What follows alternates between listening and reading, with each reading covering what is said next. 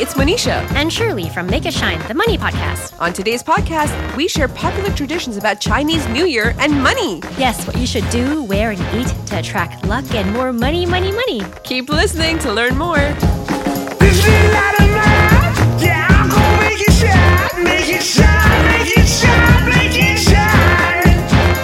Manisha, Sunling Vlog. Gong hei fat choi. I love Chinese New Year. It's a time for family, food, and of course, money.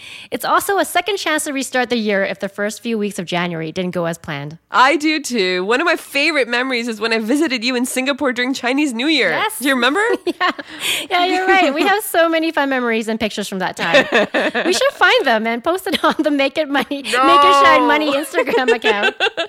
One of my favorite memories was when we were in the mall and the line dancers were performing from store to store. Yeah, I know which one you're talking about. The one with the orange pieces, right? Yes. The line dancers, they did this performance, and at the end, they went up to a tray of oranges, and there was a red envelope tucked in the tray. And so they cradled it for a few seconds, and then all of a sudden, the dancers backed away, and on the table, they had peeled the orange, and not just that, they actually carefully arranged each slice of orange into a display of numbers.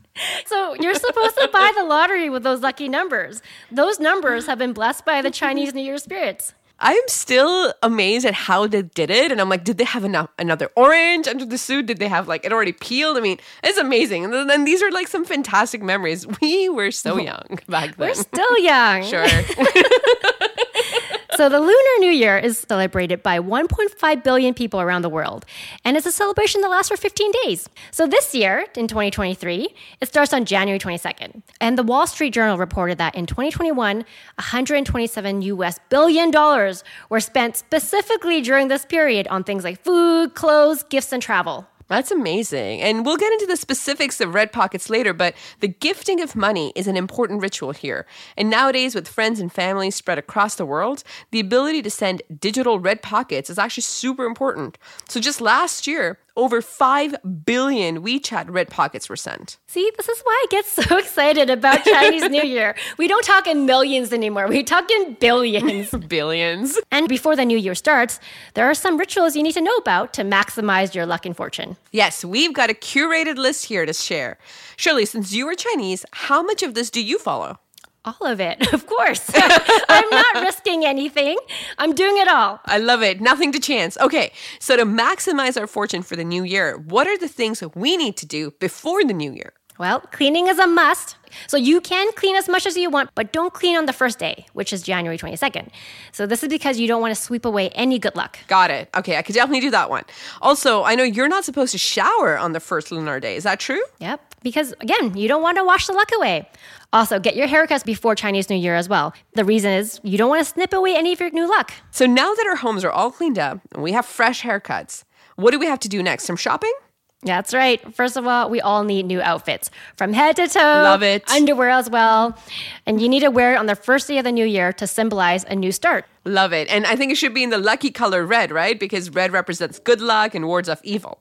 In fact, it's not just red clothing that's popular, but a lot of red decoration, right? Like lanterns, paintings, or fake firecracker decorations. Yes, and here's the most exciting part for many. We have to talk about the red envelopes. Yes, I've received a few of those from my Chinese friends, including you. Yep, so those are called a few different things. You may hear them be referred to as red envelope, red packet, red pocket, or in Mandarin, it's your hongbao or laixi in Cantonese. Usually there's a really beautiful design on the front as well, and many companies actually design their own and give it out to their clients. And it's really great for branding. So anyways, when you get one, you'll find out that there's money inside.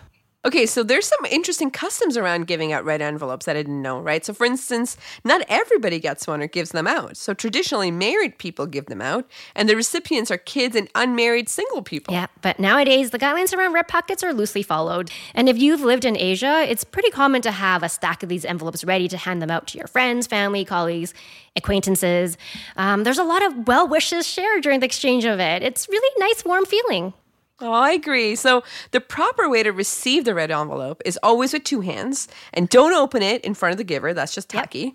And also there's a question of how much you put in the red envelope. Well, that ranges. So you put a little bit more for close friends and family, and for acquaintances, I mean, it's up to you, but it's really more of a symbolic exchange. Okay, so if the amount of the envelope ends in 8, that's extra good luck, Yes, right? so the Chinese love the number 8 because it sounds like the word fortune in Chinese. But of course, avoid any amount ending with 4 because that's unlucky because it sounds like the word die or death in Chinese. Actually, my favorite part is what we eat at Chinese New Year. And I think we're nearing the 10th anniversary of your Chinese New Year dinner party. Let's talk about all the delicious food we should eat to maximize our luck and fortune. Okay, there's a lot. So anything shaped or looks like gold. So dumplings, Yum. spring rolls, steamed buns, fruits like mandarin oranges. Eat it all and you'll get rich. And there's also fish. So you serve a whole with the head and eyes, the tail, and it represents prosperity and that there's always a surplus. Yes, and another popular one is glutinous rice cakes, right? Yeah. So in Chinese, the literal translation of cake is getting higher every year. Yep. Oh, wait, and what about the prosperity toss? It's easily one of my favorite memories at your Chinese New Year dinners. Yeah, mine too. Yeah, you were saying it's not widely practiced, but really popular across Singapore and Malaysia. Yeah, so in Singapore, we did the prosperity toss everywhere. So at work with my team, with multiple business partners and vendors, family, friends. So you're eating a lot, like really nonstop during this period. So in the prosperity toss, there's about 10 to 12 ingredients and spices like radish, carrot, ginger, sesame seeds, pomelo, lime juice, and it's all spread out on the table. And there's a specific order where you combine each ingredient into a large platter. So as you add each ingredient to the platter, there's a different blessing you have to say. And once you're done adding all the ingredients, you have to mix it. Yes, this is the best part. So everyone around the table joins in. So imagine 20 people gathered in front of the table with our chopsticks. And we shout out blessings and goals we won for ourselves or each other like, I'm buying my dream car. I'm going to run a marathon. I'm getting a promotion. I'm going to be a millionaire, whatever. Yeah, and the louder we shout and the higher we toss the salad, the stronger the blessings will be. Just go for it, right? So this is the moment you want to declare it all on the table. So when we finally lost our voices from shouting and the salad is all over the table, now we get to eat what's left. And it's actually delicious. It's like light and refreshing. It's actually a really amazing appetizer. Okay, so I think we've got the highlights down. So before Chinese New Year, clean your house from top to bottom, and that's to get ready for a fresh start. And on day 1, don't shower because you don't want to wash your luck away, and make sure you wear new and red colored clothes, including your underwear, and put out lots of red decorations, eat lots of dumplings, spring rolls, and other lucky foods. And of course, get your red pockets prepared. And if you are one of the lucky ones and receive a red pocket this Chinese New Year, spend it wisely.